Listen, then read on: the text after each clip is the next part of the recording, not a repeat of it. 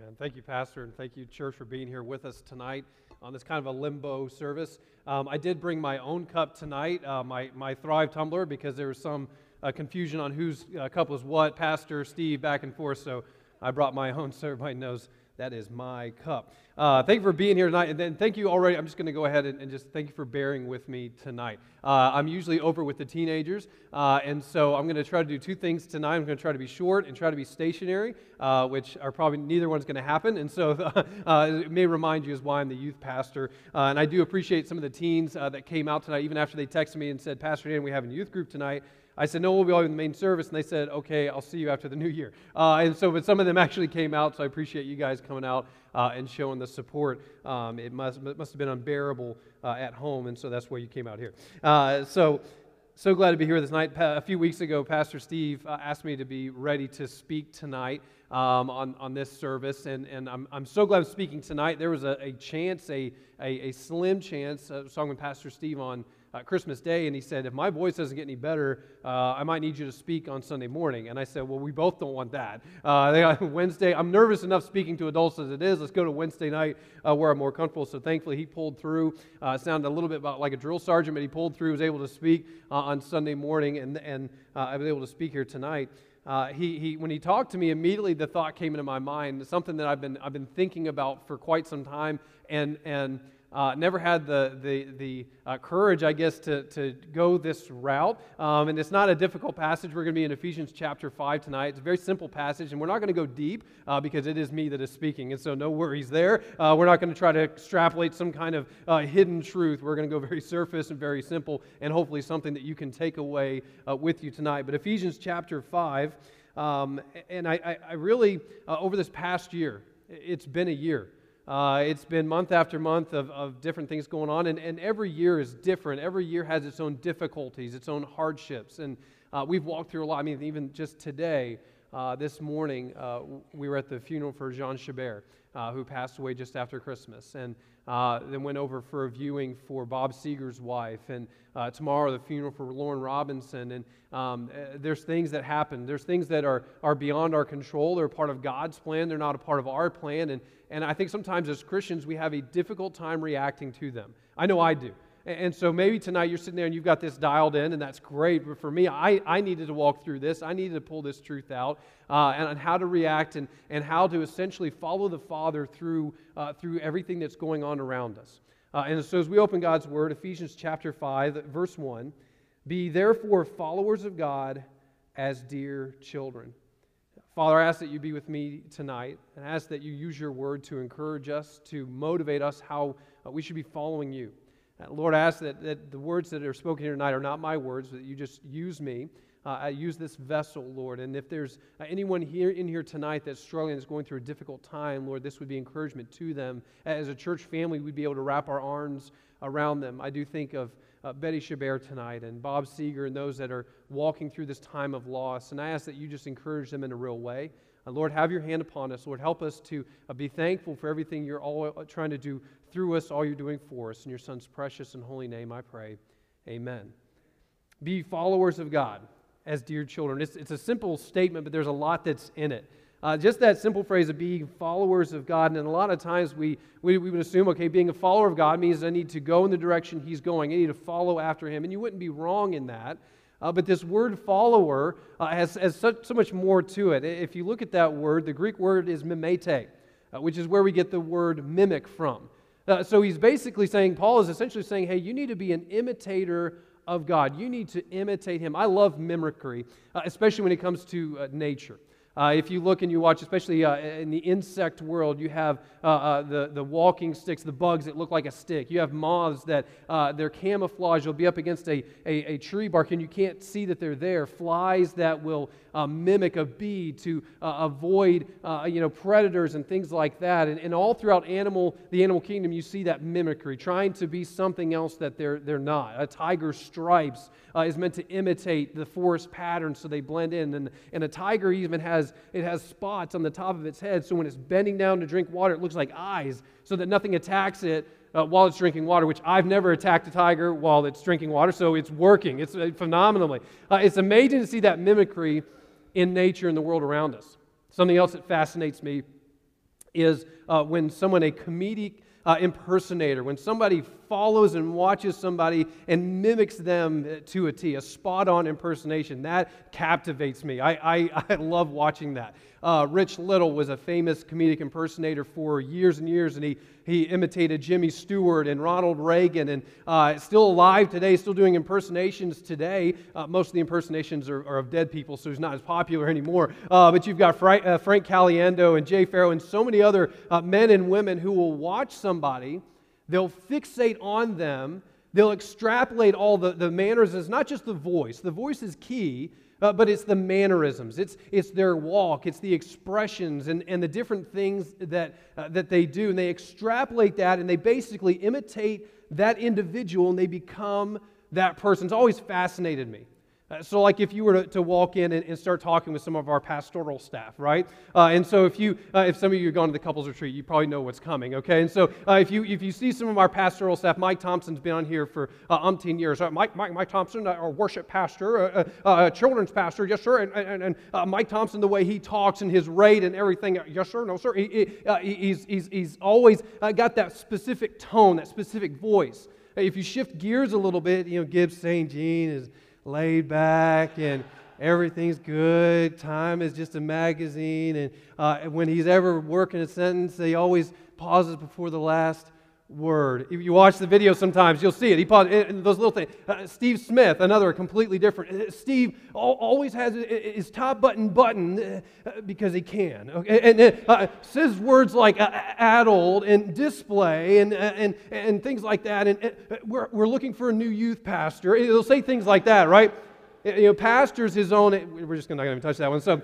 Yeah, you see over there, a misplaced mocking, the molestation, and so you hear our pastoral staff, and if somebody has a spot-on impersonation of them, if they've watched the pattern, they can pick them up and imitate them without, that's not me, it's a poor, okay, and I'm just pointing out flaws, and I'll pay for it later, I'm sure. With the thing is, with an effective and a spot-on impersonation, is that you have to go away. You yourself have to go away. And the person or thing that you're imitating has to take over. You can't be you and imitate somebody else. You've got to put yourself aside. Rich Little was actually banned from the Johnny Carson show because his imitation was so spot on, it infuriated Johnny Carson. He banned him from the show. He couldn't handle it because it was so good. People wanted to hear Rich Little imitate Johnny Carson more than they wanted to hear Johnny Carson be Johnny Carson. And so they got rid of him. I've used, into my own faults and failures, I've used my imitations sometimes to get away with things, calling people on the phone or the radio, whatever the case may be, and had all kind of fun with it. But I can't be me when I do that. If I'm trying to imitate somebody else, I have to go away. In the same vein, if we're going to be followers of God, if we're going to be imitators of God, we have to go away. We can't be us. What we say, how we say it, how we walk, where we go, what we do, it can't be us. It has to be Christ. Christ has to effectively live through us. God has to effectively live through us, and we have to become just like Him. So how do we do this? Let's look at the passage. Number one, the first thing that we have to imitate is we have to imitate the little ones. Be followers of God as dear children. Be followers of God as dear children. The idea is that we imitate God just like a kid imitates their dad, right? So as you're growing up, you remember your dad. Everybody wants to be like their dad. They see their dad. When I was growing up, my dad was military. He's a West Point grad. Flew helicopters. Man, I want to be just like my dad and be in the Army and all that. And thanks to my lung and my eyesight, that wasn't a problem. And so, but the older I got, the less I wanted to be like my dad. But I still saw things about my dad, and I knew a lot about him. I knew what he liked. I knew what he disliked. I can go to my house today, and I know how my dad's going to react to things because I know my dad really, really well. I patterned some of my things. I patterned after what my dad has instructed me, what he has taught me to do. Just like that, we as Christians, we need to know our Father like that. And we need to know what He likes, what He dislikes. We're supposed to follow Him like little children. And why is that? Well, because He's a good Father. Pastor Steve talked this past Sunday, the Lord is good. As we get older, we kind of learn more about our dads, right? And so there's some things that we're like, yeah, maybe I don't want to necessarily do that. I don't want to become my father because my dad's this or my dad's that. And then you have kids and you hear your dad come out no matter what happens. And so, but you see your dad and you're like, I don't.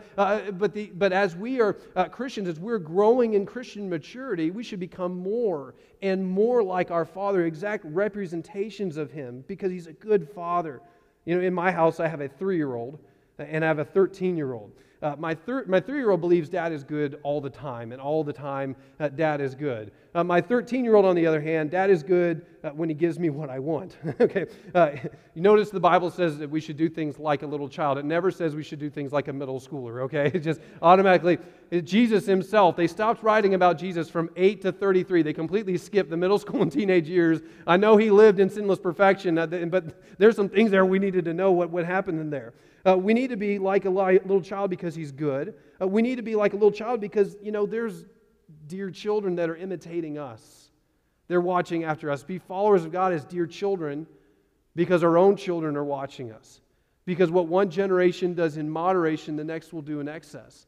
And so if I'm striving to imitate my Father, and my children behind me are trying to imitate me, what are they imitating? Are they imitating me, imitating the Father, or are they imitating something else entirely? You know, that's why the Christian walk extends past Sunday morning and Sunday night and Wednesday night. It extends Monday through Friday. It extends to Saturday because there is little ones that are trying to imitate us while we're trying to, hopefully, imitate the Father. You know, we lost my grandmother this past November, 86 years old. 86 years old, and during that time of her life, she raised 7 children. Of those 7 children, one of which was my mom, of those 7 children, all 7 of those children are actively a part of or serving in a ministry wherever they are. What a great testimony. What a great legacy to leave behind. Of the 7 children, there's 26 grandchildren. I was sitting down as I was working through this, and I was writing the names of all of my cousins, and which one of them I know that they're actively serving, actively a part of the church. And there's some that I don't know, but it's about half of the 26 that are plugged in and serving in a ministry. And that doesn't mean they don't have a relationship with God, but I wonder, of the 7 of the 26, and then of the 26 grandchildren, there's 27 great-grandchildren and more on the way. Now, if only half of the 26 grandchildren have a relationship with God, what does that mean for the 27 grandchildren? There's so many little children following after us. That's why what Pastor Mike does up in the chapel is so vitally important. What we do in Thrive on Wednesday nights is so vitally important because the children need to imitate somebody, need to watch somebody who's imitating our Father. Be followers of God as dear children. So in this effort to follow Him, we imitate Him. We imitate the little ones. Secondly, we're also to imitate love. Imitate love. Verse number 2. And walk in love as Christ also hath loved us and hath given Himself for us an offering and a sacrifice to God for a sweet-smelling savor. We walk in love. Imitating God's love requires action.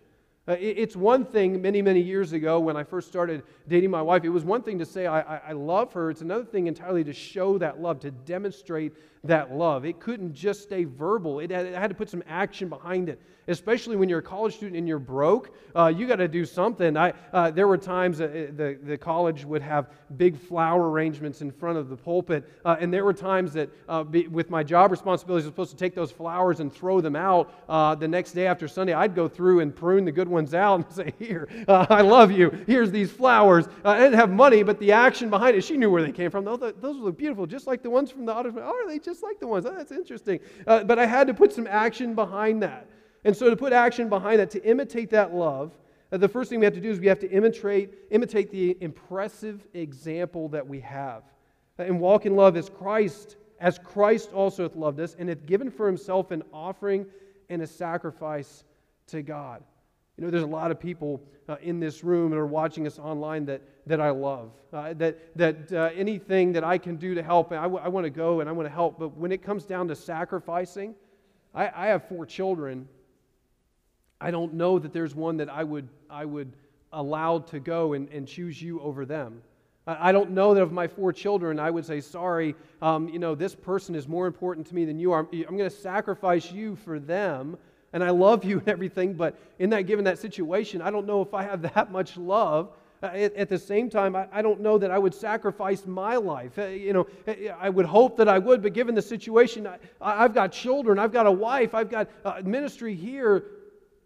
That's exactly what Christ did, who had everything going for him in perfection, who left heaven for us because of the love that he had for us. What an impressive example we have.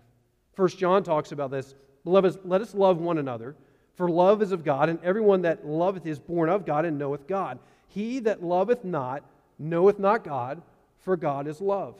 In this was manifested the love of God toward us, because that God sent his only begotten Son into the world, that we might live through him. Herein is love, not that we loved God, but that he loved us and sent his Son to be the propitiation for our sins. Beloved, if God so loved us, we ought also to love one another. If I'm trying to follow the Father, I have to imitate these children, but I have to imitate love. If Christ came to earth to reach me because he loves me, then I can go to my community and reach them because I love them.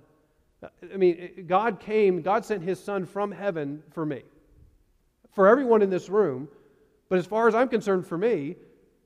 And if he did that, he's willing to do that, to put aside all that, to make himself of no reputation, and to come for me, then what can I do for my community?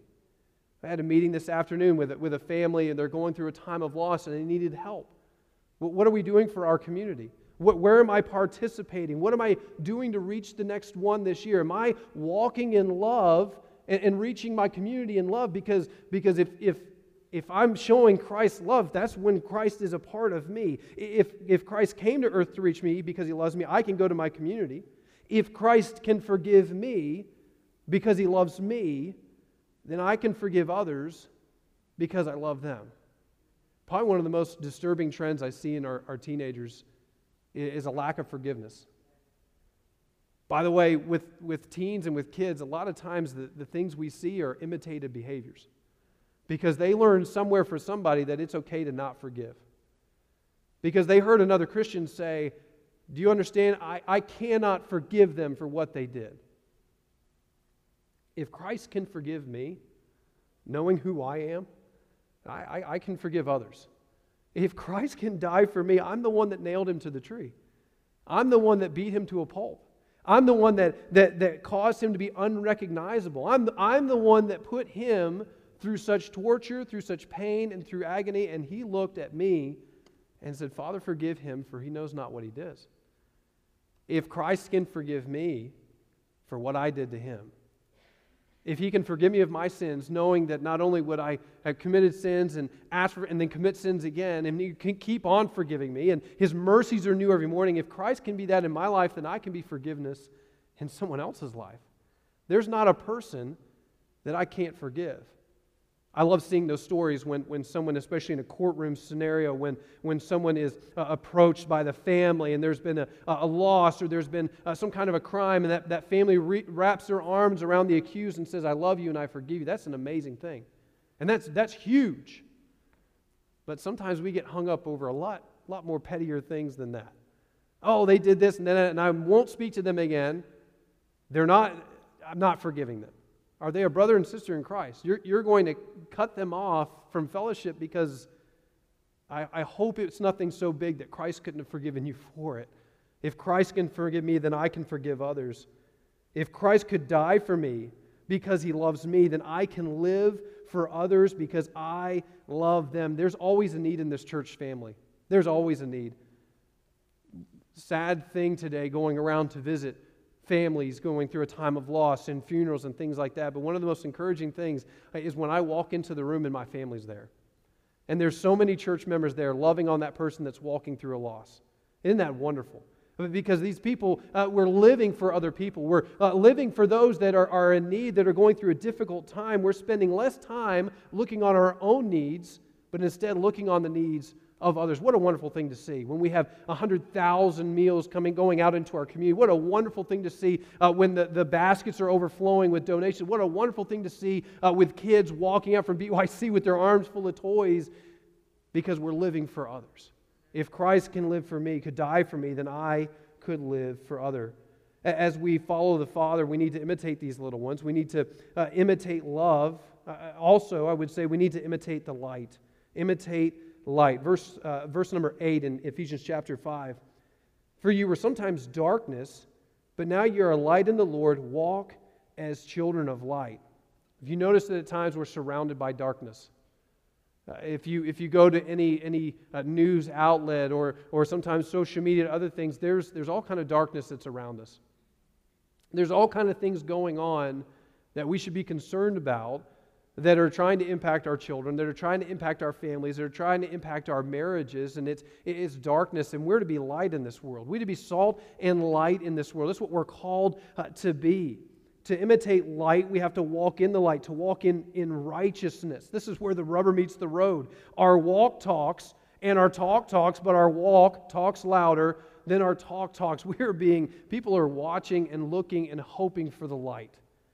People are looking everywhere to see truth, to see righteousness, to see things that give them hope, things that give them encouragement, and sometimes that might need to come from us. We have to walk in the light. Verse number 3, we imitate that impeccable walk that we see. Ephesians chapter 5, verse 3, fornication and sexual immorality, all uncleanness or covetousness, let it not be once named among you as becometh saints, neither filthiness, nor foolish talking, nor jesting, which are not convenient, but rather giving of thanks. The light displays every blemish, every imperfection we have going on in our life. If we spend time in God's Word, we spend time walking light, we're going to notice, there's some things I need to fix. There's some things I need to take care of. When we get up in the morning, we look at the mirror, we immediately see there's many things I need to take and fix and be right. Why? Because I want to be not a distraction to those around me, but an encouragement to those around me.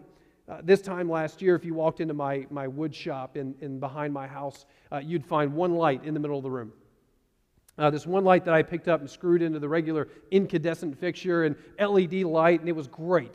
And everything I made in my shop looked awesome. And then, you laugh because you know. And then as soon as I would take it out and bring it into a well-lit area, I'd start looking at it and going, oh my, wow, what a wonderful thing that my son made. What a wonderful thing. And things weren't matching up right, and there's glue running down, and the stuff's not sanded, and the stain didn't go all the way, and the polyurethane's not right. And now if you go into my shop now, there's 4 different LED lights all the way through, and there's another one over the door, and there's still the one in the center, and I have Ted Wilson's old shop light that sits right over my shop. So I can throw so much light on what I'm working on, throw so much light until I can see every imperfection, every flaw, every blemish, and then when I bring it out and I set it in front of people, it's ready to be seen.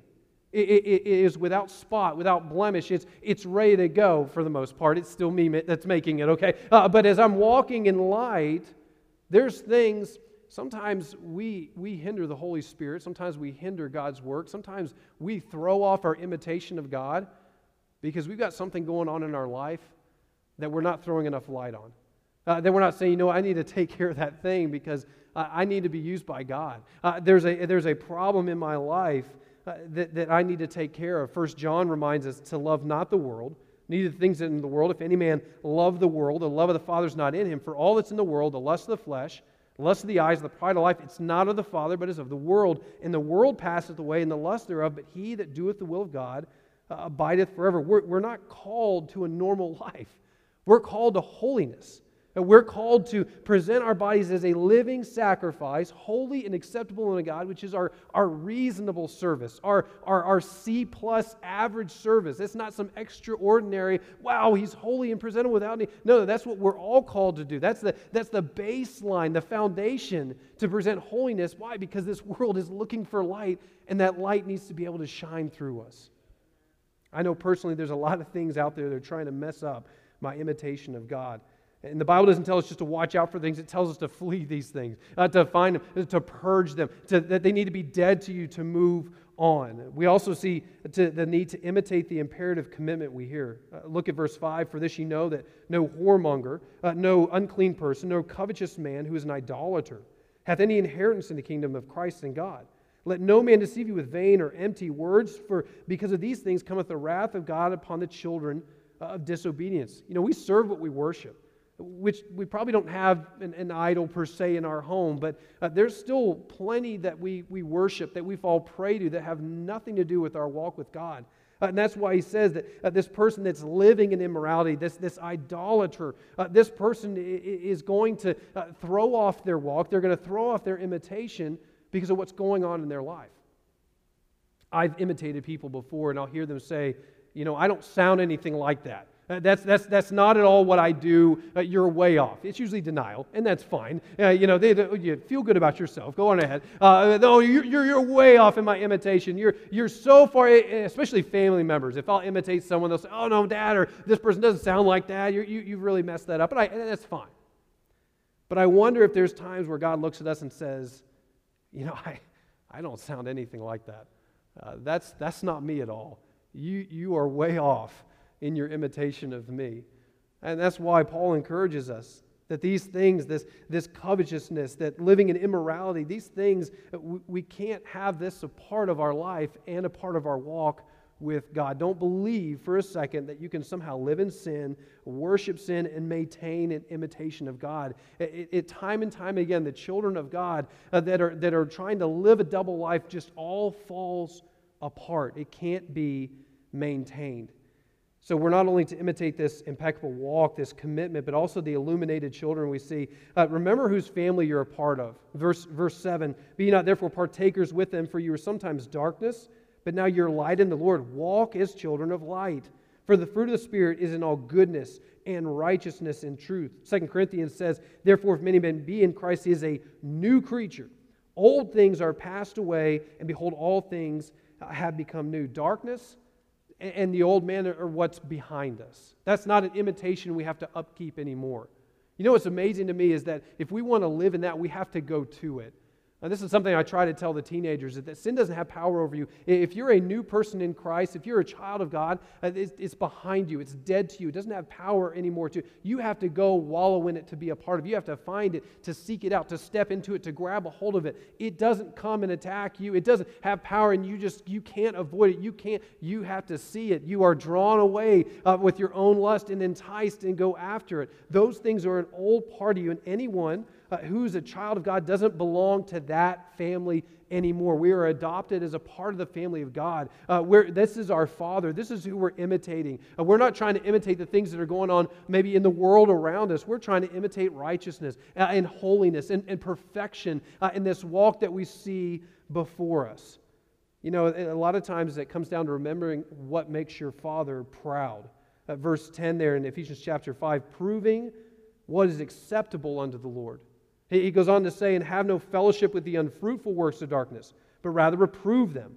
For it's a shame to even speak of those things which are done in secret. But all things that are reproved are made manifest by the light. For whatsoever doth make manifest is light. Wherefore he saith, Awake thou that sleepeth, and arise from the dead, and Christ shall give thee light." We have to prove what is acceptable to God. Years and years ago, I got in trouble in school. Just one time. I got in trouble in school. That I remember, that I recall. When I got home, I had to wait for Dad to get home. Oh, the good old days. Wait till your father gets here. That's panic in my children's eyes because we live just right there. And so there's no wait. It's just boom, instant. And so I would have to wait for my dad to get home. And my dad was the traditional 9 to 5 and then the half-hour commute. And so it was usually dinner time by the time Dad got home, and which was not good and bad. The long, prolonged, waiting there in purgatory for the judgment, and it was a bad setup. And you agonized over what was going to happen, and what I did wasn't that big of a deal. But you never knew, given what was going on with Dad, you never knew how he was going to react. You never knew what was going to, how upset he was. Was traffic bad? What was going on here? Thank the Lord there were no cell phones then, right?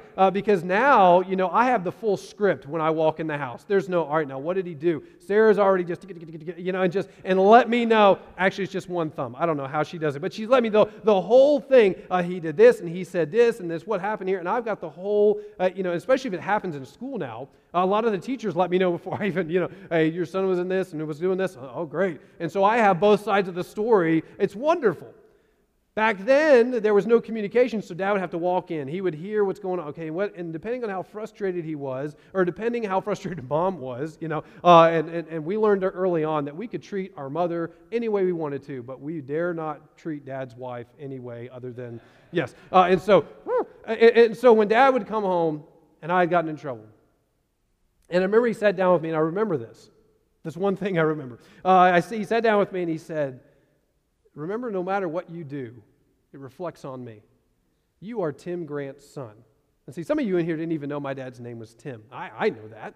I was never allowed to say it, but I know that. My dad's name is Tim. And everything I do reflects on Tim Grant. And so as I finished grade school and middle school and high school, everything I did reflected on Tim Grant. And so I needed to conduct myself accordingly. Everything I did reflected on my dad. And I knew what my dad approved of and what my dad disapproved of. He disapproved of a lot. I knew he'd approved of.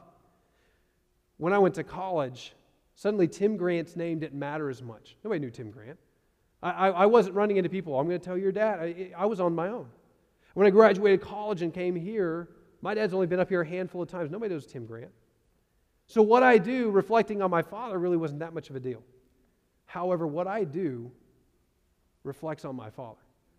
And I know what my father approves and what he disapproves of.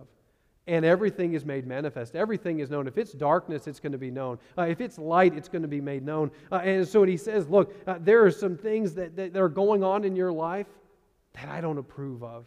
If you want to follow God, if you want to follow the Father, you need to remember what makes your Father proud. The last thing I would say, we need to imitate the little ones. We need to imitate love, and then we need to imitate the light. We also, lastly, need to imitate logic. Imitate logic. To imitate logic, to imitate wisdom, you have to seek His wisdom. That's the first thing that you go after. Look at verse 15, very classic verse. A lot of you know this verse. See that you walk circumspectly, not as fools, but as wise, redeeming the time because the days are evil. I heard this so much growing up. Pay attention. Pay attention. My dad was big. Pay attention. Pay attention. And God Himself, our Father, says, hey, pay attention. Walk circumspectly. Pay attention. There's some things that are coming after you. There's darkness that's trying to come after you. There is evil that is trying to destroy your family. There's evil that is trying to take away your children. There's evil that is trying to undermine the very bedrock of our church. And so walk circumspectly. Be paying attention, not as fools, redeeming the time because the days are evil. The more time you spend with God, the more you learn about Him. The more that you learn from Him, and time is running out. We can't put off our relationship with God until it's convenient.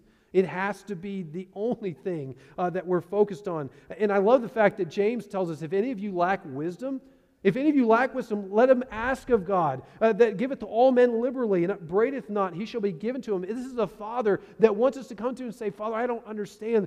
Please show me. Please give me the wisdom that I seek. And there's no sarcasm. There's no, I can't believe you didn't know this. He wants His children to look at Him and say, explain this to me. There's a lot of things that through this year, through my life, God, I don't understand. Can you please show me? And God has used so much. God has used so much to show His Word, so many people in my life to show me it's okay. I've got this figured out. It's okay. It's going to be fine. I love talking with those members of the greatest generation that they've seen so much. They've seen so much, and they have such great faith and so much things that they've walked through. But if I've learned one thing from them, is that time's running out. To see more and more of them passing away. Time is running out. My grandfather was a part of that generation, and he was convinced he would see the Lord's return in his time. But time is running out. We seek His wisdom. We also seek His will. Wherefore be ye not unwise, but understanding of what the will of the Lord is. I do believe that the more time you spend with God and His Word, around His people, the less that you have to wonder about His will for your life. I think we complicate God's will sometimes. We make it this big nebulous thing that is it's daily living. It's daily living. My own dad really put it to me this once. If I'm trying to figure out God's will for my life, I need to love God. I need to love others. And then do what I want. And if I've done those first two right, if I love God the way I should. And this is part of the greatest commandment, that we love the Lord thy God with all thy heart, with all thy soul, with all thy mind. This is the first and great commandment. And the second is like unto it, thou shalt love thy neighbor as thyself. And so if I love God, there's things that I'm going to do, there's things that I'm not going to do. If I love others, there's things I'm going to do, and there's things I'm not going to do. And it's as simple and as non-complicated as that. Whatever action or decision or reaction or whatever the case may be, does this love God? Does this love others? Does this even love myself? Am I putting myself in a bad situation and seeking His will for my life? I also believe that the less time you try spending imposing your will on God's will, the much better off you are. James chapter 4, go to now, those that will say today or tomorrow, we'll go into such a city and buy and sell and get gain. But where you ought to say, if the Lord will, we will do this or that. We put a lot of plans and a lot of things ahead of God. When those should be, if the Lord will, we would like to do this. If the Lord will, that's why people will ask me, they'll say, when are you going to go do this? When are you going to go take your own church? When are you going to go do this? As soon as God tells me to do it. Actually, before that, as soon as Pastor tells me to do it. I have no aspiration. Whatever God, I'm convinced that what I need to do to accomplish God's will is what I need to do right now. Sufficient unto the day is the evil thereof. And so I'm not worried about tomorrow. Tomorrow is going to take care of itself. God's will is going to take care of itself tomorrow. I need to do what God's will is for me right now, because the imitation of God is a real-time decision. It's not something that I'm going to do later on. It's something I have to do right now. Right now as I'm speaking to you. Right now as I go home to my family. Right now as I'm driving through traffic. That imitation of God is supposed to be a live, real-time decision. There's a lot of steps in an effective imitation of God. It's a good thing that it should be our primary focus in life. Otherwise, we might come off as a really bad imitation. And I've seen some amazing impersonations in my life, but the most impressive imitations I see are the people who respond to this world, to this life around us, and the people in it just like the Father would. I've seen so many people in situations where I thought, oh, here we go. We're going to see fireworks. We're going to see explosion. Oh, we're going to see this, revenge. We're going to see this. And you see the Father come out of them. And I would sit there and think, well, that's the last thing I would do. But shame on me, because that should be the first thing I should do. And so to imitate God, to follow the Father, we imitate like children. Imitate His love for all of us. Imitate the light that He brings to our life, and imitate the logic, the wisdom He's given us access to. Let's pray this evening. Father, we do love You. And Lord, I thank You for this church and for our pastor, for the staff. And Lord, I thank You for the people that have become like family. Lord, I ask that You be with us as we imitate You, as we seek to pursue You and follow You. Lord, that we would get ourselves out of the way, that we would love on those around us, that we would bring light to the darkness, that we would use wisdom in our decisions and everything that we're trying to do for You, that You would be able to live through us, that we be an effective imitation of You, a holy and acceptable imitation of You. In Your Son's precious and holy name I pray. Amen.